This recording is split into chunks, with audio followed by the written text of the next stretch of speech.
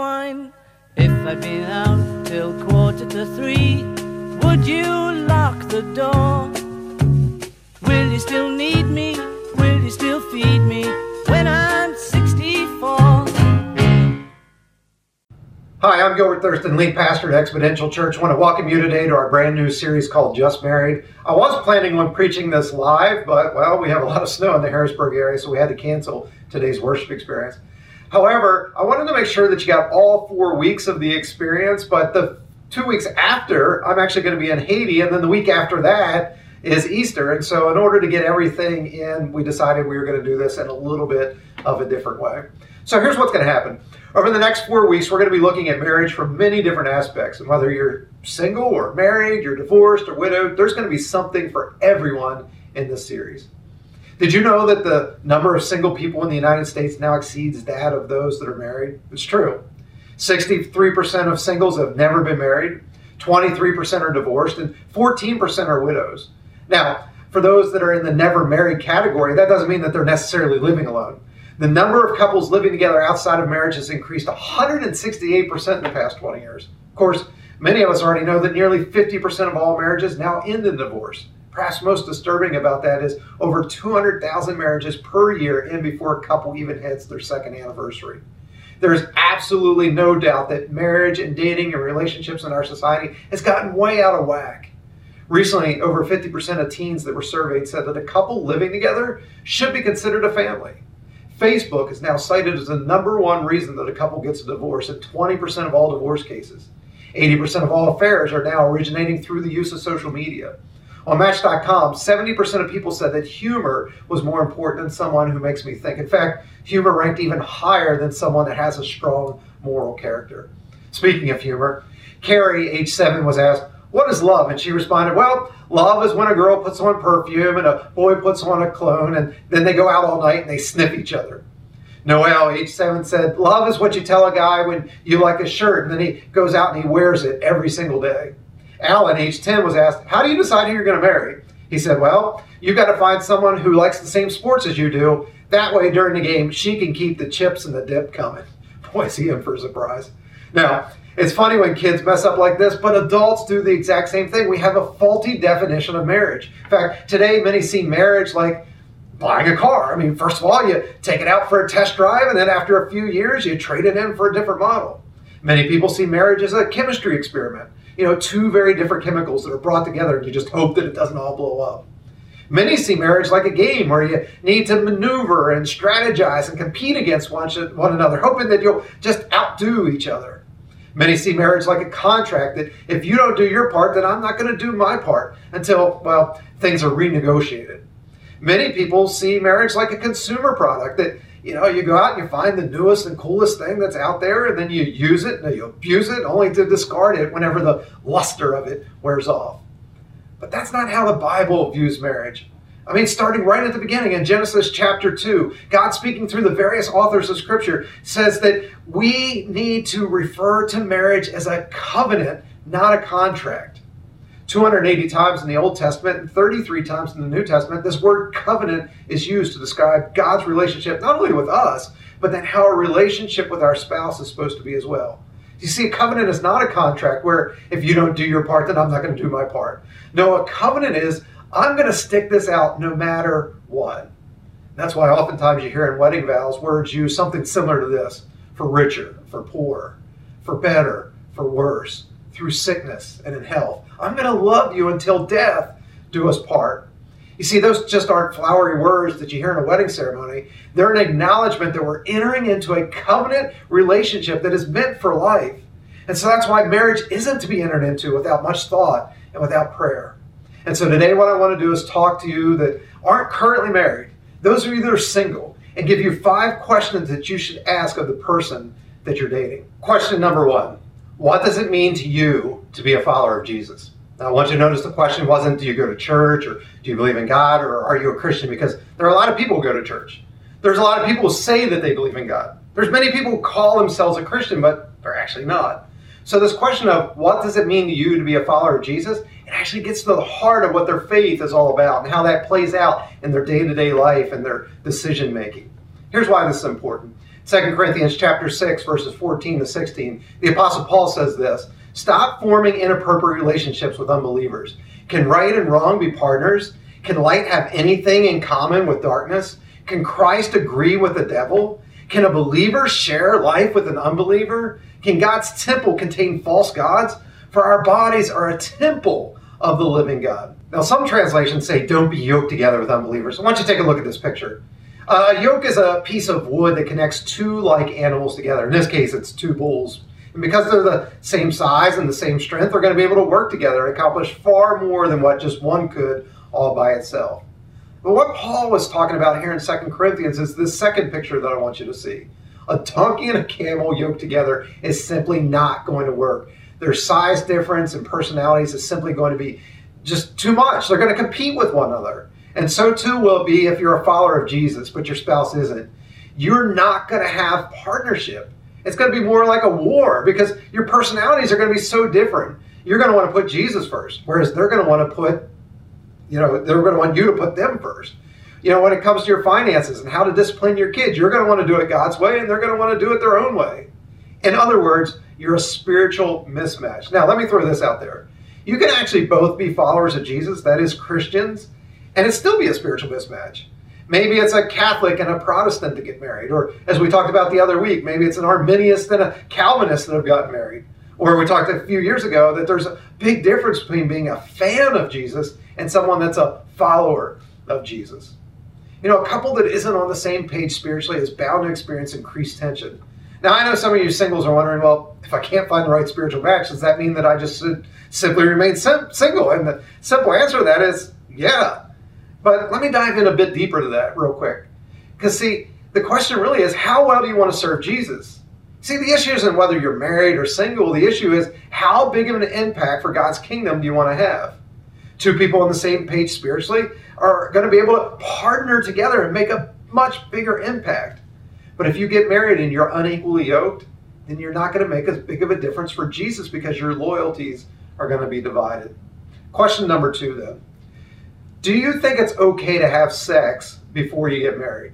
Now, I'm not going to spend a lot of time on this because, as I mentioned a couple weeks back in the message about homosexuality, all sex outside of marriage is wrong and it's sinful. Now remember, the goal is holy sexuality. Now I'm going to let you read the whole thing for yourself, but Proverbs chapter 6 and 7 talks a whole lot about not giving in to sexual temptation. And in chapter 7, there are 3 analogies that are used to describe those who do give in to sexual temptation. First of all, it says that you're like an ox being led to slaughter, or you're like a deer that's walked right into a trap and is about to be shot by the hunter's arrow. Or perhaps you're like a little bird who, you saw what you wanted and you realize that there's pleasure right before you, but actually what's before you is a snare and it's about to cost you your life. Listen, the cure for loneliness is not found in the bedroom. Yet this myth of, well, you got to try it before you buy it continues on. According to Time magazine, 39% of all Americans now say that marriage is obsolete. 60% of couples now live together outside of marriage, and 80% of those who do live together are still going to end up breaking up and experience the same pain of divorce. In fact, you are 50% more likely to get a divorce if you live together before marriage. And abuse, that's more likely as well.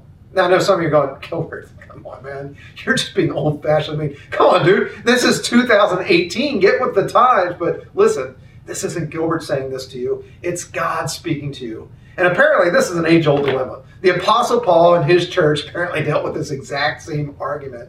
People are like, come on, dude, it's AD 52. Get with the times. Look at what he says in 1 Thessalonians chapter 4, verses 3 to 8. He writes, God wants you to be holy, so don't be immoral in matters of sex. Respect and honor your wife. Don't be a slave of your desires or live like people who don't know God. You must not cheat any of the Lord's followers in matters of sex. Remember, we warned you that he punishes everyone who does such things. God didn't choose you to be filthy, but to be pure. So if you don't obey these rules, you're not really disobeying us. You're really disobeying God, who gives you the Holy Spirit. This whole question of what do you think about sex before marriage, it reveals a lot about the person you're dating. Are they more interested in satisfying their own pleasures, or are they interested in pleasing a holy God? Here's the third question you need to ask then. What are your career goals? This question reveals a lot about a person's priorities. If they say, what is this career thing which you speak about? It's probably best just to let them go and ditch the relationship. If, on the other hand, their career and goals is all that they can talk about, then that should put up a red flag as well. In fact, here's an interesting set of sub-questions that you should have them do. Say, out of these 4 things, put these things in order of importance: career, marriage, God, and children. In fact, I want you to right now stop and do that right at this moment. Career, marriage, God, and children. Put them in order. What is the most important to you? What's number 2? What's number 3? What's number 4? Go ahead and do that. Now, you see, the reason this is important to know is because, for example, if you want to have both a career and a children, and that is possible, but your spouse sees career as number 1 and children as number 2, but yet you see that it's the opposite way. The order that you have these things in is going to affect when you have kids, how many kids you're going to have, who's going to raise the kids, how will your kids be disciplined. Can you see how major arguments can be started, even between 2 people who love Jesus? If one person is putting the career first and the other is putting children first, and vice versa. And that's just 2 of the 4 categories. Pick any of the 2 categories there and think through what happens when one spouse rates one higher than the other. Now think about it with all 4 categories. What if your number 1 is their number 4 and then vice versa? Major conflict will ensue. Now, thankfully, from the entirety of God's word, we know that God says the correct order needs to be, as followers of Jesus, this order. Ready? It's God, marriage, children, then career. Let me say that again. It's God, then your marriage, then your children, then your career. Jesus says this in Matthew chapter 6, verse 33. Seek first God's kingdom and what God wants, then all of your other needs will be met as well.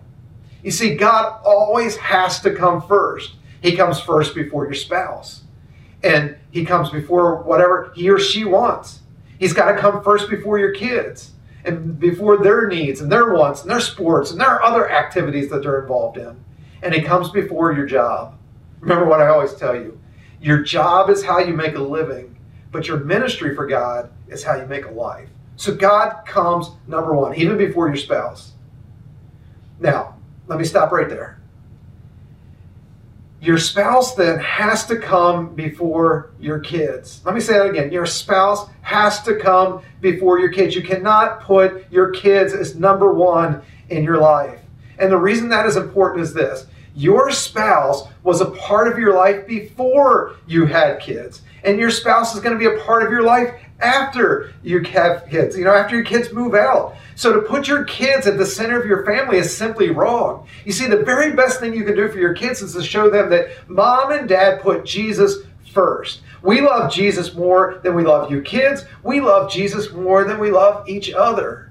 But then what's important is that you model for them that the secret to a great marriage and the secret to a great family is when mom and dad love each other even more than we love you kids. You see, the power of that combined love will be even greater of a love for your kids than if you had placed them first. Now let me stop. This is the exact same principle that we talk about when it comes to tithing. That, it's interesting that when you give that first 10% to God, he takes that remaining 90% and somehow he makes that remaining 90% greater than what the previous, or if you kept all 100% to yourself. And it's the same way in your relationship with your spouse and your kids. When you put God first, he blesses your marriage more. When you put God first and then you put your spouse second, he blesses your relationship with your kids even more. Now, number 3 then does come your kids. They have to come before your career. They have to come before your job. They are not impressed by your job title. They're not impressed by how much money you make. What leaves an impression on your kids is the time that you spend with them and the experiences that you create together. Question number 4. What was it like for you growing up as a child? Now, this question isn't necessarily a deal breaker, but it will help you to discover some potential areas of conflict. Were they closer to their mom or to their dad? Who was in charge of the house, mom or dad? How many siblings did they have? Were they the oldest child, one of the middle children, or were they the baby of the family? What were holidays like? How did they do in school? What role did extended family play? Now again, none of these things are deal breakers, but I know for Lisa and I, we had to figure out the extended family part. She grew up with it basically just being her parents and siblings and grandparents as a part of her life. But for me, it wasn't just my mom and dad and sister. It was my grandparents and aunts and uncles and cousins. In fact, Sunday evenings for dinner was often 30 plus people. For Lisa, I'm not even sure that she could have named 30 people that were her relatives. And so what we needed to figure out was, how are we going to make this work? And that's what you need to realize for your life as well. It's ultimately, how are we going to make these various differences work? Because ultimately, God doesn't want you to change your spouse. What God wants you to do is to love your spouse. And so the more you know about a person's upbringing, the more you're going to be able to spot some potential future problems. Question 5 then. What are your expectations of a spouse? For any of you who have been through premarital counseling with me, you know that this is my key word. This is the word we talk about all the time, expectations. It's the word that we focus on more than any other. You see, every conflict you'll ever have in life, whether it's with your spouse or kids, your friends, a boss, it's always going to have to do with differing expectations. You thought one thing was going to happen. They thought something else was going to happen. And when they didn't, then there was conflict. And so when it comes to marriage, it's important that you know what the other person's expectations are of a spouse. Who's going to cook? Who's going to clean? Who's going to handle the finances or the yard work? How many kids are you going to have? When are we going to have kids? Who's going to be in charge of disciplining the kids? How often do you expect sex? How often are we going to be able to hang out with just the guys or her with just some of her friends? How are we going to make big decisions like making a move or making a major purchase? And then, the list just goes on and on and on and on. But the more you talk about these things before you get married, the better your chances are of making sure that you've got the right person to marry. You see, what happens so often is when you're dating, we make a lot of compromises because you're trying to impress the other person. But then you get married and the real you comes out. And the real you oftentimes has a different set of expectations than you did while you were dating. Now, let me throw out one more quick thing. One of the questions you need to ask yourself is, who is it that I'm expecting to make me happy? And if your answer is your spouse, then you're in for a rude awakening. You see, there is no other person that can make you happy. There's no other person that can satisfy you except for Jesus. Your spouse at times is going to disappoint and frustrate you. And so you've got to make sure that you're not expecting them to meet all of your needs. All right. As I wrap up, let me talk to 2 groups of people quickly. For those of you that are single, make sure you go through these 5 questions with anyone that you're dating. And let me save you just a little bit of time and a whole lot of heartache. If they get the answer to question 1 wrong, of what does it mean to you to be a follower of Jesus, then that means you're not dating the same or the right person. I mean, you're not on the right page spiritually. And so there's no reason to even talk to them about the other 4. I mean, unless Jesus has first place in their life, you have no business dating them, much less marrying them. And then if you're here today and you're already married and and you want to improve your marriage, it doesn't hurt you to go through this list. As you've heard me say before, I do doesn't mean I'm done. Now, obviously, you're going to answer these questions a little bit differently because, you're already married to them. But what you need to realize is that divorce is completely off the table. And so it never hurts to talk about, okay, where are each of us at spiritually? And to check in to see how are we doing in our sex life? And to have an honest conversation about the order that you have for God, marriage, children, and career. Do you have it right or not? And of course, the more you get to know about each other and each other's past and the future hopes and dreams and goals, the better off you're going to be. And then you should constantly be talking about your expectations in life and in marriage. Well, I hope you enjoyed today's message. And again, singles, I hope you got a lot out of this. And I hope you come back next week because we're going to talk about just married with an exclamation point. And then in week 3, we're going to talk about just married, question mark. And then in week 4, we're going to talk about, okay, what happens if I've been married and I've gotten a divorce? What do I do at that point? So I hope you'll come back and join us for the series. We meet every Sunday morning, 10 o'clock at 4699 Earl Drive in Harrisburg. For those of you that are maybe listening online here today, I hope you'll come check us out sometime. But for now, let me close in prayer. Father, we thank you for this day. We thank you for this opportunity we've had to look at your word, to see what marriage and dating, relationships, sex, everything should look like. And so, Father, I pray that as I spoke today to the singles, that, Lord, you would just help them to take seriously what we've talked about, that there's these 5 questions that will help help them to discover who is the right person for them. And Lord, I pray that each and every one here that is single would especially take seriously question number one of what does it mean to you to be a follower of Jesus? And that, Lord, if the other person isn't following Jesus, that we would say, okay, that's not the right person. God, you have somebody better in mind for me. And Lord, I pray that you would bring that perfect person into their life and that they would be able to meet together, not only on question number one, but then all these other questions that they would have in common as well, and that they would get married and it would last until death do them part. Lord, for those that are here and they're married, I just pray that they would go through these questions as well and just sort of challenge one another and just check in, see how things are going. Lord, for those that maybe are struggling in their marriage, I pray that this series would give them hope. And Lord, for those that have gone through the pain of a divorce, I pray that they would also have hope by the time we get done this series, that they would see that you still have a plan for them in their life and their relationships. And Lord, that nothing is beyond your forgiveness and that you still have a plan. So, Lord, again, just be with each and every one of us and give us the right next step that you would have for us to take through the power of your Holy Spirit. Thank you, Jesus, for doing this in all of our lives. Amen. God bless you. I hope you have a great week. And again, I hope you'll join us next week as we continue with part 2 of the series.